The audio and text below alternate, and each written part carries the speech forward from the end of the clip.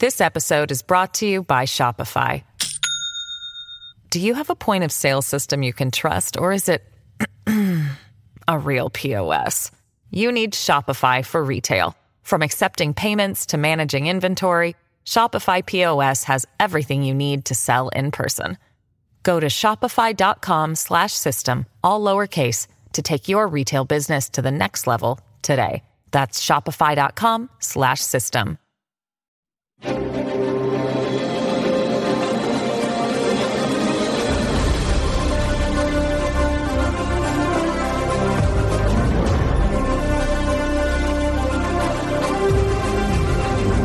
Fox News Podcast presents Bret Baier's All-Star Panel. America's got to be in the lead if you want to deal with these threats. We're going to lead. The mourning is over. The Shiva is done. And if you're a conservative, you should be optimistic. You know, my main priority right now is making sure that it delivers for the American people. We have to make our country great again, and I will do that. I think the president gets criticized by people all the time for the stuff he says, by people who ignore what he does. Now, Fox's chief political anchor, Bret Baier. A new Republican candidate has emerged in the 2024 presidential race. South Carolina Republican Senator Tim Scott announced his candidacy at a rally in North Charleston, South Carolina, taking shots at President Joe Biden while pushing a message of progressing conservative values. Victimhood or victory? Victory! Grievance or greatness? Greatness! I choose freedom and hope and opportunity. Will you choose it with me? But in the nation's capital, negotiations continue as Congress and President Biden look to reach a deal on the debt ceiling before the June 1st deadline.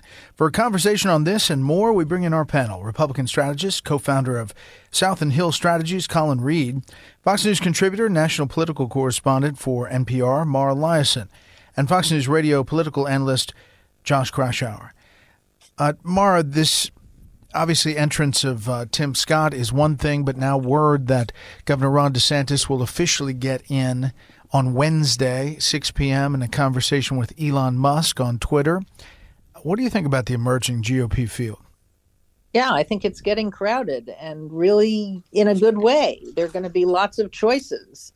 And even though Donald Trump seems pretty dominant in the polls, that's not persuading people to stay out. You even hear Glenn Youngkin is reconsidering what we thought was a decision not to run. So I think it's going to be a really packed field with a lot of choices. Tim Scott is a really, really interesting candidate. Yes, African Americans have run before in the Republican Party for the nomination, but he is an optimistic, Reagan-like candidate, and he's got a lot of competition in his own state with Nikki Haley. Josh, it is getting crowded, and most people will say the math just means that these non-Trump candidates take a little piece of the pie. That is, the non-Trump candidate to the advantage of former President Trump.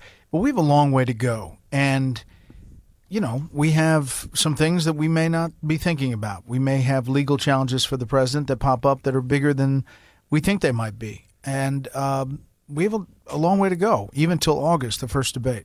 Yeah, Brett, it is only May of the off year before the actual primaries and caucuses take place. And I think a lot of Republicans are almost expecting some turbulence for the former president, and they're positioning themselves in the field in hopes that the current frontrunner starts to have some problems as the campaigns actually get underway. Look, I think DeSantis is also the big X factor, because when we talked about his campaign a few months ago, we thought he would be the elephant in the room, that he would launch a whole bunch of legislative accomplishments in Florida as being the one conservative that could really dethrone Donald Trump. And right now he's at really a low point in his approval ratings in the national picture.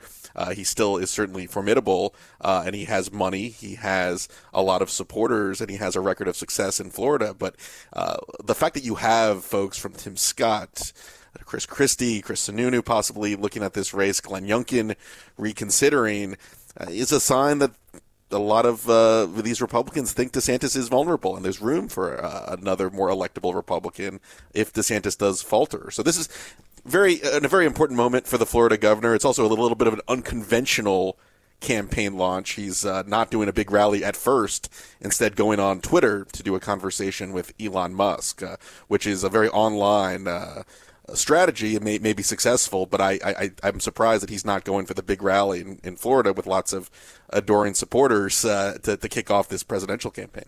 Why do it like that, Colin?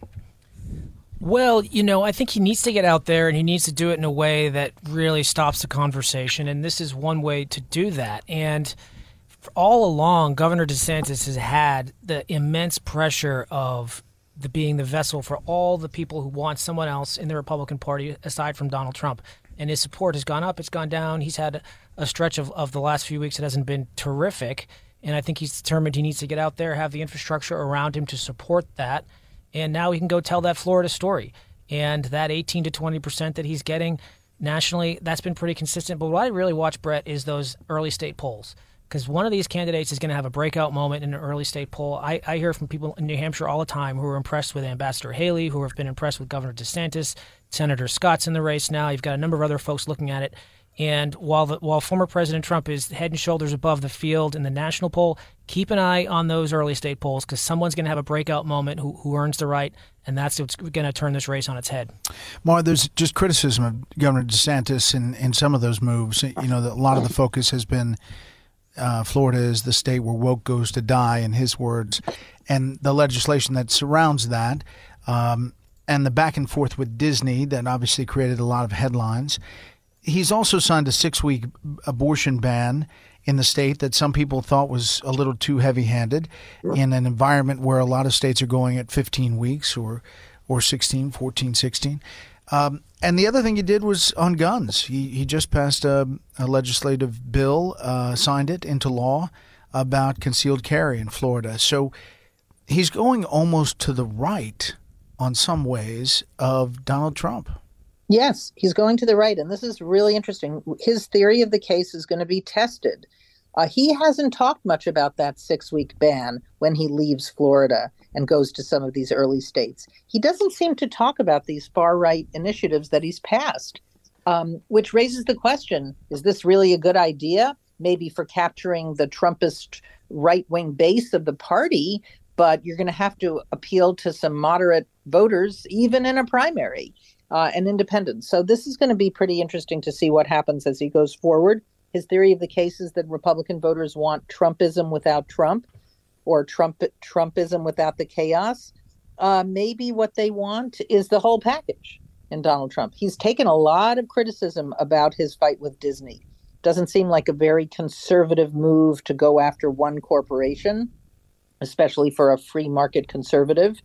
But we're gonna find out pretty soon if he has the right theory of the case, that these kind of far right bills are going to capture the hearts of the Republican primary voter. And what captures, Josh, the hearts of the voter overall? Does an 82-year-old versus a 78-year-old battling again 4 years later capture that, or does a generational shift kind of factor in to people's thought process here? Boy, I mean, we are in a collision course between two potential nominees that, frankly, voters across the country have real hesitations towards. One, I think, more because of age in President Biden, who would be 86 at the end of a possible second term, and hesitation over another possible nomination for former President Trump because of his temperament. And a lot of voters overall, including, a decent slice of Republicans, have real hesitation over electability and temperament and what a second term of Trump would bring to the country. But look, DeSantis, I think that is how he really can get traction in this Republican nomination fight. He really hasn't gone directly after the former president, even as Donald Trump has hit him relentlessly over the last few months over everything from entitlements to his personality. And there has to be an actual fight for the nomination. There's, as long as DeSantis is content to let these attacks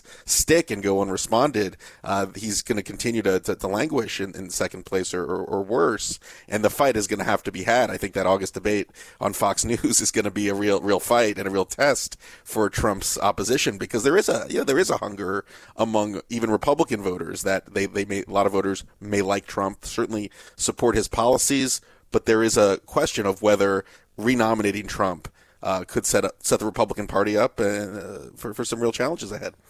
And Colin, the former president has threatened that he may not come to the August debate. He's said maybe there shouldn't be debates because he's so far up in the polls. But when push comes to shove, we'll see. We're hosting that debate in Milwaukee, that first debate. You know, it's a little bit like a backyard bug zapper, you know, that is just sitting there, and the flies maybe fly towards it as the light gets a little bit more intense. I can't imagine that a campaigning Ron DeSantis and all the others would be given a free go at it without the former president engaging in some way come August. Especially with the abundance of riches of candidates we have on the Republican side this time around. There's any number of qualified people. We've talked a lot about them already. And so I think, look, this is the former President Trump's biggest challenge is he's got this lead. He's got this status he wants to maintain. But we have so many miles to cover.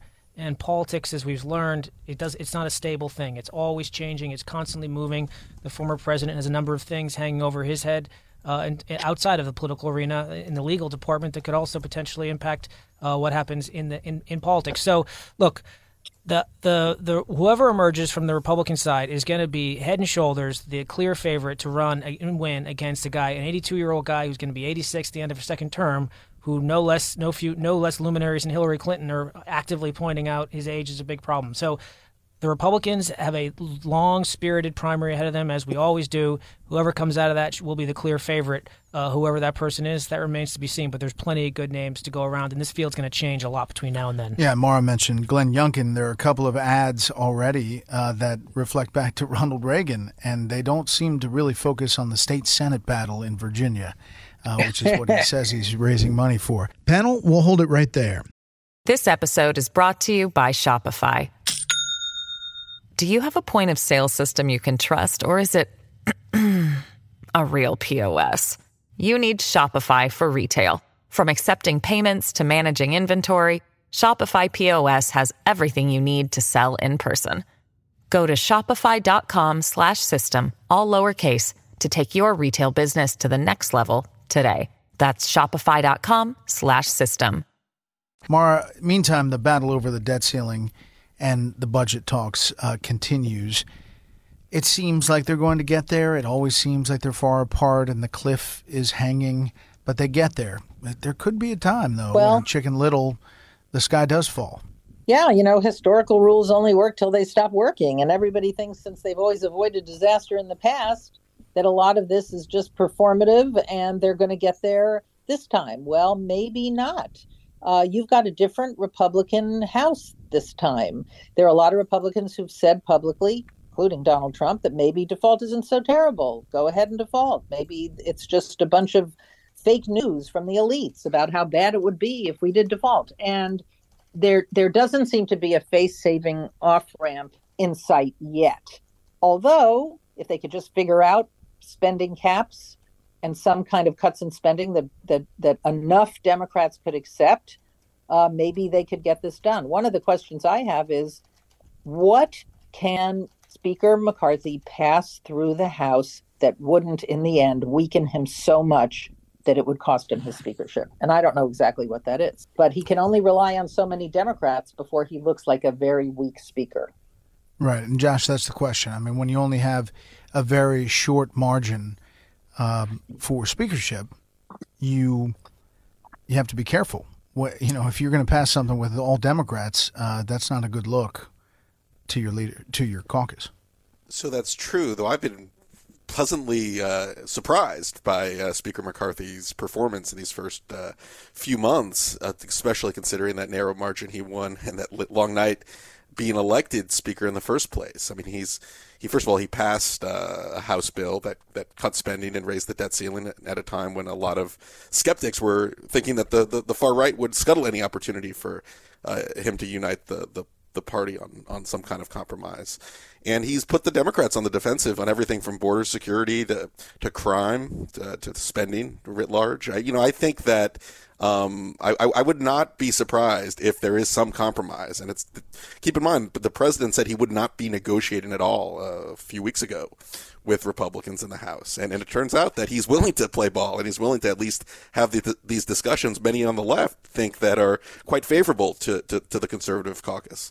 So, I think there's a lot of game to be played. It does seem like these compromises end up coming to fruition at the very last minute. But look, I think McCarthy has done a lot more than expectations dictated he would have. And he may end up getting a deal that actually turns out somewhat favorable for the conservatives. Yeah, what do you think, Colin? It seems to me that the House Republicans are the only entity in Washington who have passed a bill that would lift the debt ceiling and not revert to default, and yet it's all falling back on their doorstep. The White House's strategy has been threefold. One, refuse to negotiate. Two, refuse to entertain any serious cuts of spending. And three, wait for Kevin McCarthy to implode in his own caucus. As Josh alluded to, two of those things have not come true. McCarthy passed a bill. Biden has been forced back to the negotiating table. And now it's on him the White House has refused to have any sort of discussion about what could be cut and where should be cut. And remember, this House Republican majority was elected. Those who were elected in an otherwise disappointing year were elected with promises to reduce inflation. That was far and away the number one concern of voters, and that's what the mandate they were given. That's the mandate they're going to execute. And in divided government, you don't get everything you want. And at some point, the White House has got to realize if they wanted to pass a clean debt ceiling, they probably should have done it a couple years ago when they had full control of government. They didn't, and here we are. Yeah, the politics of this are messy, Mara. I mean, it does seem like Republicans have a little bit more leverage than they've ever had. Yeah, well, the easiest hot take on the politics of this is the president gets blamed for anything bad that happens in the economy. And if we have a default with all of the terrible consequences that would happen after that, inflation, a recession, unemployment, people not getting their Social Security checks, he's going to get blamed for that. He even said the other day in Japan, Republicans want a default because they think it would hurt me. But I have a feeling that everybody would be blamed if it came to that. And right now, both sides have an interest in looking like they're willing to compromise, but they also have to prove to their bases that they're not going to compromise too much. And you've got a speaker who, I agree, he's been a lot stronger and more adept than people thought he would be, but he's still very, very weak because he has such a tiny margin. And the president doesn't have a lot of cards to play either. So it's hard to see how exactly this comes out. Maybe we're waiting for Mitch McConnell to rescue it. Yeah. Maybe as he has in the past, yeah. He said, keep me out of it. It's between President Biden and Speaker For now, McCarthy. that's what he wants to do, yeah. Can we go backwards and explain, Josh, what is going on with Glenn Youngkin on these ads? He's just out with another one. That Virginians elected us to deliver on a vision. We've lowered the cost of living, empowered parents, restored excellence in education, raised teacher pay, protected the fundamental rights of parents because they matter. In this ad that it does look like a shining city on a hill, another ad, second in a row. There's no structure as of yet to support a presidential race, but it boy sounds like a presidential race. Yeah, boy, I think Glenn Youngkin looks at himself in the mirror and sees a presidential candidate potentially, and that's he's keeping hope alive. But I think like the circumstances of this presidential race is what Youngkin sees an opening for, in the fact that Trump has legal challenges. DeSantis has underwhelmed these first few months. You have a lot of other candidates that haven't really proved their mettle on the national stage. And one thing that Governor Youngkin has is a winning record in a blue state and lots of money, personal wealth that could allow him to, have a good November, maybe if the Virginia legislature read, and then, spend a lot of money to build a staff and prepare for the Iowa caucuses and New Hampshire primaries. I will caution, though, that the track record of late entering presidential candidates as recently as 2020 when Mike Bloomberg jumped in and he just skipped the Iowa and New Hampshire, it's not very good, even with candidates that have solid political profiles. Fred Thompson tried to do the same back in 2008. It's just a really, really tough path to making a comeback. This is a very unusual presidential primary in that you have a former president and you have a lot of other candidates with varying degrees of political success. But it is going to be I think Youngkin wants to keep himself in the mix and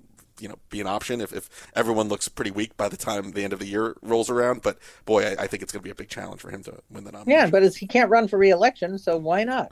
Right, but paint the picture for me, Colin. How does this work? Was he get called in from the bench to go with the right-hander? I mean, what happens here? DeSantis falters? Well, Governor Youngkin is someone who's going to have no trouble raising financial resources. He's long been a favorite of the donor class. He's someone who comes from their world. He enjoyed success in the private sector, and that's someone who tends to gravitate more toward these high wealth individuals who have also come from that world. And I would say this: there are three numbers I suspect Governor Youngkin is looking at. One, he's running against potentially an 82-year-old incumbent with a 36% approval rating, and 82% of Americans think the country is on the wrong track. If it's not now, politics, as we've learned, is all about timing. If not now, it may never be never, and that might be the calculation he's making. And coming out of a blue state like Virginia with the record he'll be formidable should he decide to get in. But you think he gets in?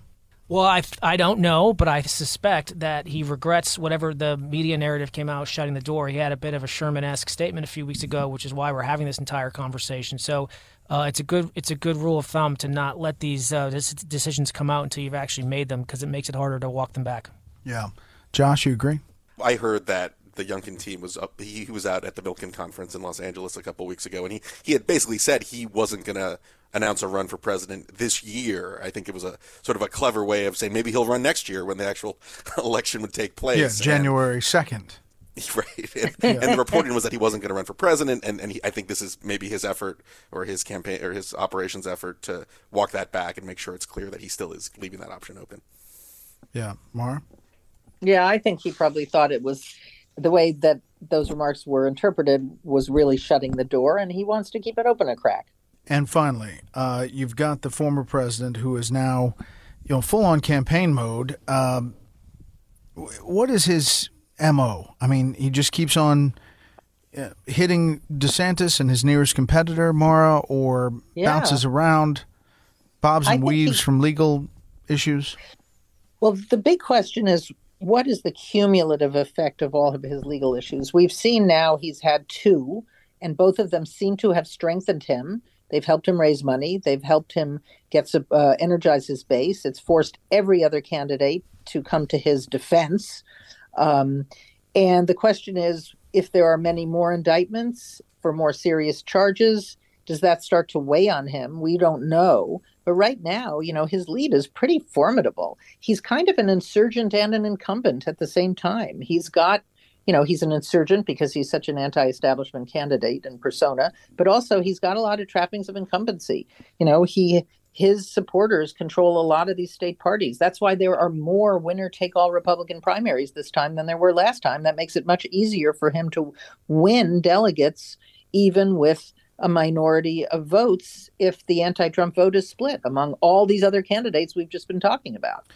And, Colin, the Durham report, while not getting a lot of coverage in other places and venues, does paint a picture how he was wrongly accused of being an asset for Russia and a Russian spy, and that a lot of that was stirred up by the Hillary Clinton campaign. For all of the time that he took to Twitter and elsewhere saying that he was a victim of this, there is some evidence to suggest he was. I view that as more blessing and a curse politically, because it certainly validated a lot of the claims of him and his supporters over the years, but it also took us back in time to 2017, 2018, all over again, and it just reopened up a past relitigation of old wounds, and that, I think, is the former president's biggest political liability, is whether or not he can refocus the grievance politics, the frustrations into what his potential voters are feeling, as opposed to just a rehash of 2020. Rehashing 2020 did not work for Republican candidates up and down the ballot in 2022, and those who ignore history are doomed to repeat it. So that's his biggest challenge, Brett, in my eyes, is he's got to be able to articulate what he did in 2016, which is channel that energy of what his voters are feeling into a vision for the future, and not just be stuck looking in the rearview mirror.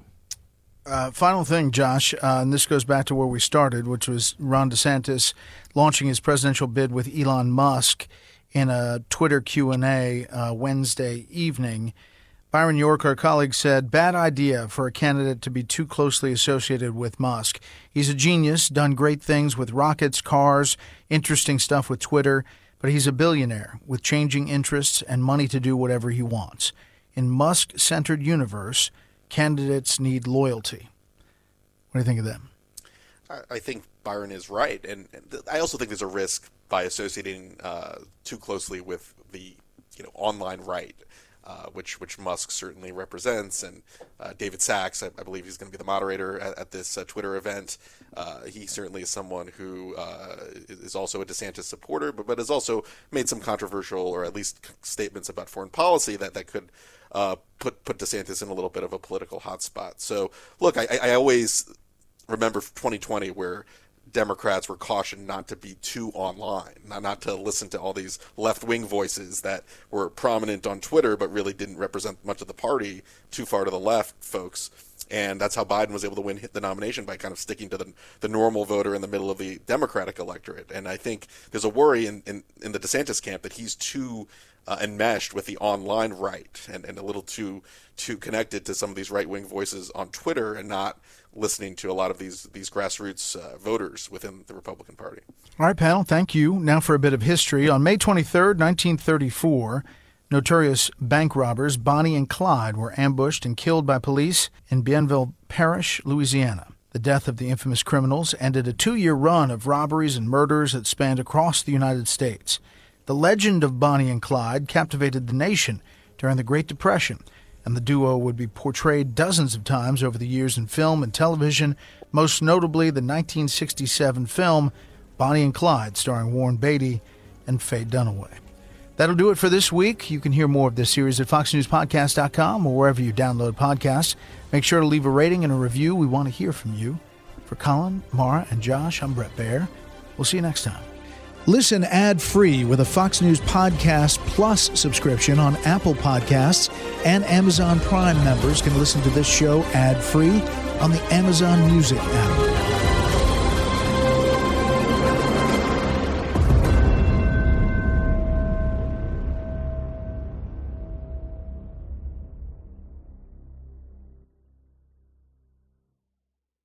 I'm Charles Payne. Listen to my Unstoppable Prosperity podcast so I can get you making money right now. Whether stocks are hitting new all-time highs or in free fall mode, opportunities abound. So why are so many potential investors still sitting on the sidelines? In a new season of my podcast, I'm going to get you in the game. After 38 years on Wall Street, I'm ready to impart some lessons and get you invested in the greatest wealth-generating machine in history. Listen anytime, everywhere at foxbusinesspodcast.com or wherever you listen to your favorite podcast.